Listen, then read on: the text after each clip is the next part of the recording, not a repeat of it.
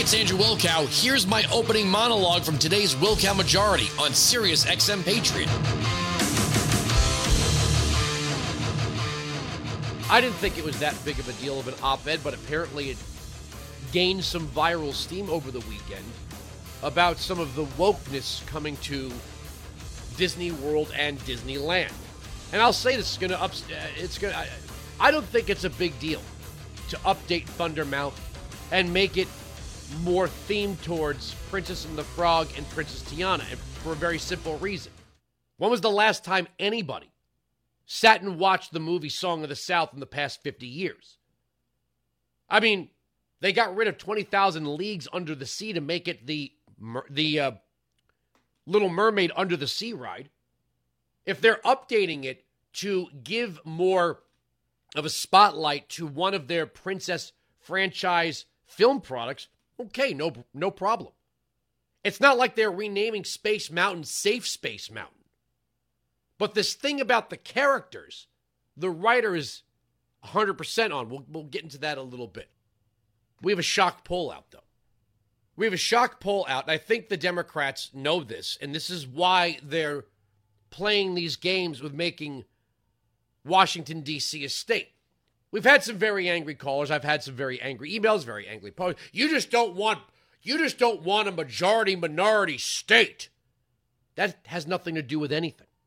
The major metropolitan cities are either past the threshold or teetering on majority-minority, and many of these states with these major cities are already, by their electorate, majority-minority. And I don't even know where you draw that line. No one's ever explained what that means. If you're the only Asian kid in a predominantly black school, who's the minority? Exactly. Like, is it in the local area? Is it the county area? Is it the state, the whole country, the world? I mean, what constitutes majority and minority? And it's kind of funny to listen to the Democrats talk about democracy and then decry majorities. I mean, if we all voted our race, what would the world... I'm not even going to get into that. Kamala Harris is not seen as qualified to become president, according to a new Rasmussen report. Now, look at this thing about DC statehood.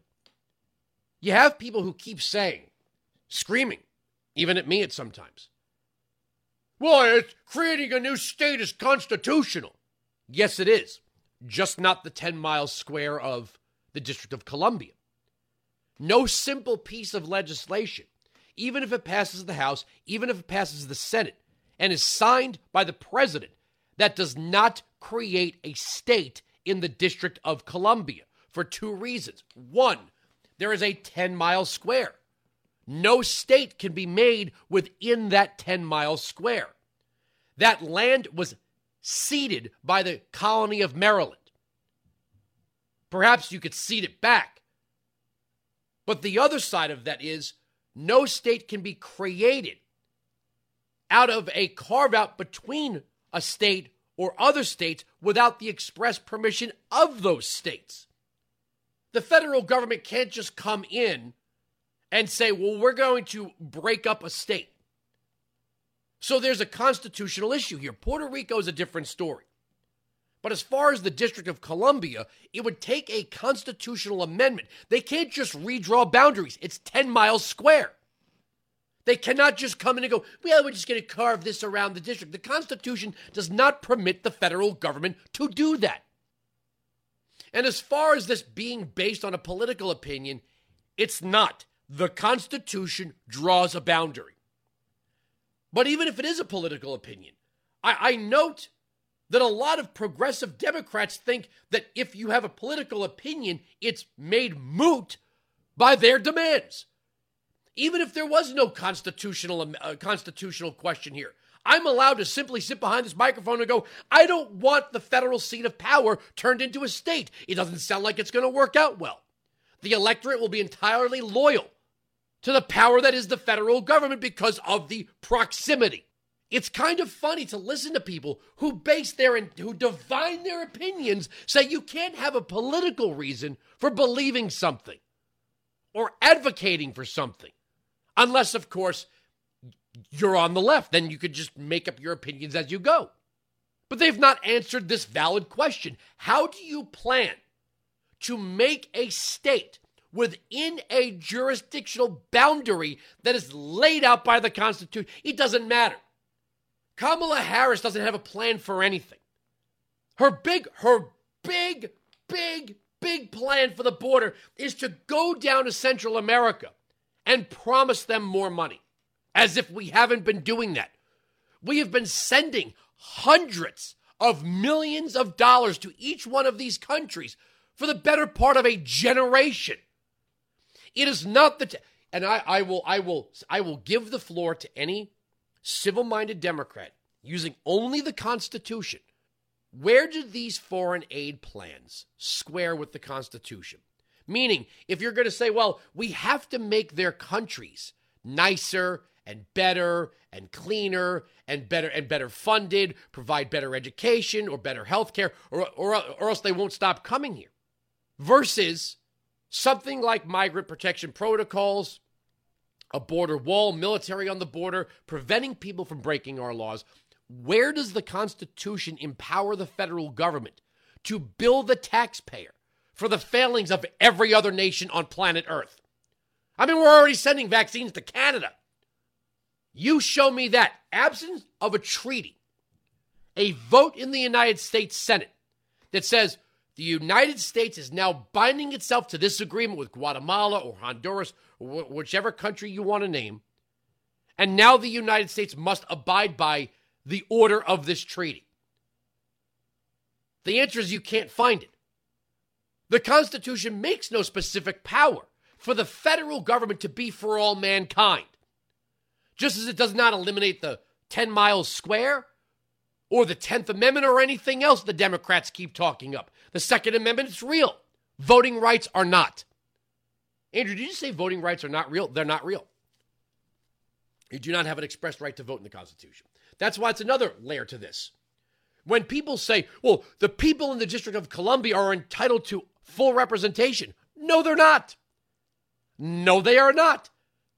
The Constitution does not grant anybody the right to vote. And it sure as hell does not bestow upon residents of the 10 miles square full representation. If they don't like it, they can live outside the 10 miles square in Maryland or Virginia or anywhere else in the other 50 states. Weinzig 695, Patriot 957-2874. And if we really wanted to get technical, if Joe Manchin goes to vote for DC statehood, we should immediately remind people that West Virginia wasn't actually ever legally admitted to the Union. Huh? Nope. But it's there. Maybe that's what they're thinking. We'll just do it the way West Virginia was admitted. Still, you have to get over that hurdle of the 10 mile square. But Kamala Harris, headline Rasmussen, majority say Kamala Harris not qualified to become president. Most voters have an unfavorable impression of Vice President Kamala Harris, and GOP voters in particular doubt she's qualified. Now, when you say that, yes, she's born in the USA. Certainly she's over the age of 35. Not a bad-looking woman. In the picture they used where they pushed this on, I will never say, if somebody says, Andrew, what do you think of Kamala Harris? Not bad looking. I see where Montel Williams was going back in the day. Willie Brown knew what he was getting into with a chew toy.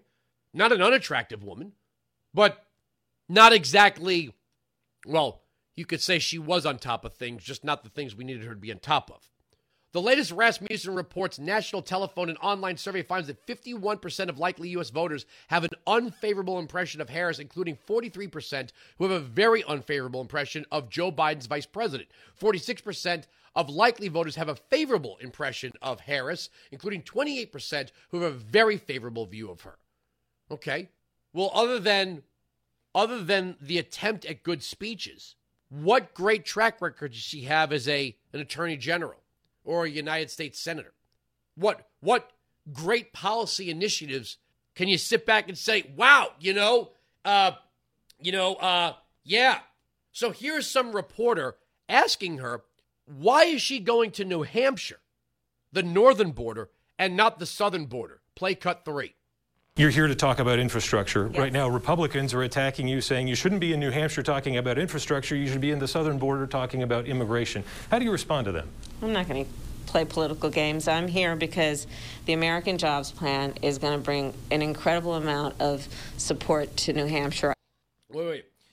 Are you the infrastructure czar now? Because the last time I checked, there was this big announcement that Kamala Harris was going to be in charge of the border, that she was going to oversee all things border and migrant related, but there she is in New Hampshire trying to win Dixville Notch. But here's her big plan. She's on CNN. I have a big plan for the border. Cut 4. This week, next week, in addition to meeting again with the president of Guatemala, I will be meeting the following day with the community-based organizations in Guatemala. They call them basically civil society, to figure out how we can better assist what they're doing on the ground in a way, again, that they can give the resources to people who naturally want to stay at home and give them some sense of hope that help is on the way.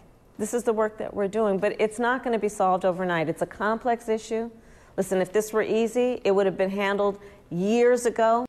So we're going to give money to community groups, for community groups, for the civil society.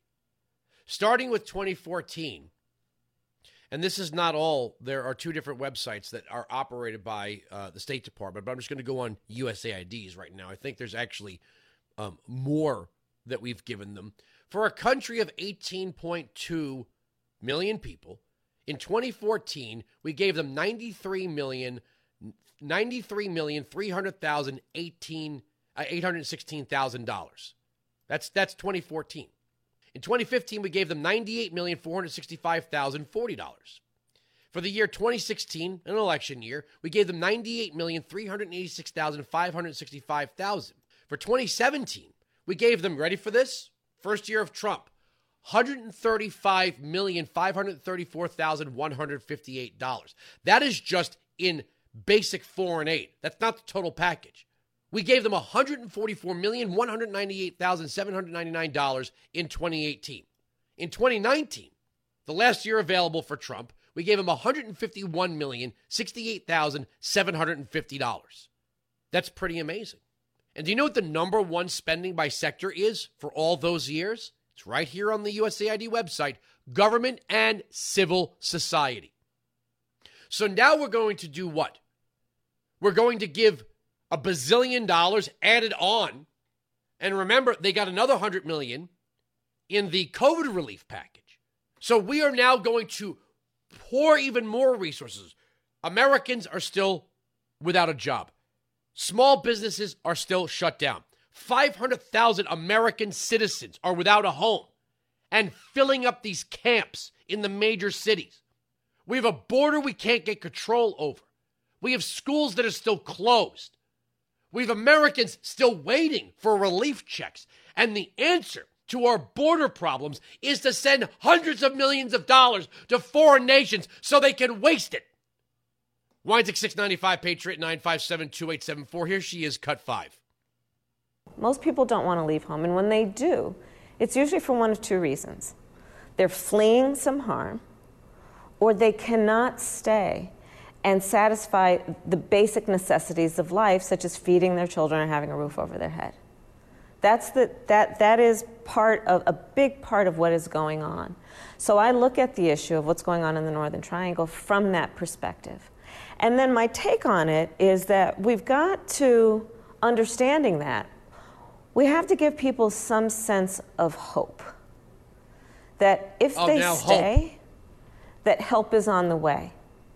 And that brings me to then my focus, which is, for example, I convened a group of members of our cabinet, Secretary of Agriculture, Secretary of Commerce, the head of the USAID, which is our aid organization. Tony Blinken, Secretary of State, was a part of it. Jake Sullivan was a part of it. And bringing together members of our cabinet to do what, for example, is going to happen out of Commerce, which is they're going to convene a trade mission virtually now, and then the hope is in person later, with Agriculture, Tom Vilsack, is going to increase our focus and our resources around helping the farmers in that region who have been devastated by crisis in terms of climate and drought. USAID, we're increasing our disaster response because, again, of the hurricanes. So this is the kind of work that has to happen. So we are going to go down. We are going to go down, and we are going to spend lavishly on foreigners. Money that we don't have. Money that we are not generating right now. Right? We're in the midst of spending trillions of dollars. Trillions of dollars to jumpstart our own economy. To jumpstart our own economy. To get our footing back. To get our kids back in school. But according to Biden and Harris, we just happen to have trillions more laying around to give to other nations. Where's it coming from? Are we borrowing it? Are we printing it? Is this a bond? Are they going to pay it back? Is it a loan? You know, it's funny. We are the largest contributors to the IMF and the least likely to draw any benefits. $30 trillion. 30 trillion. 30 trillion in debt. And now we magically have money to just make it rain over Central America. Because we owe it to them to make them happy and hopeful in their home country. Weinzig 695 Patriot 957-2874. We are right, they are wrong. That's the end of the story. The arguments on this radio program cannot be broken. Sirius XM Patriot. You can join me live on the Will Count Majority, Monday to Friday, noon to 3 East, 9 to noon West, on Sirius XM Patriot, channel 125.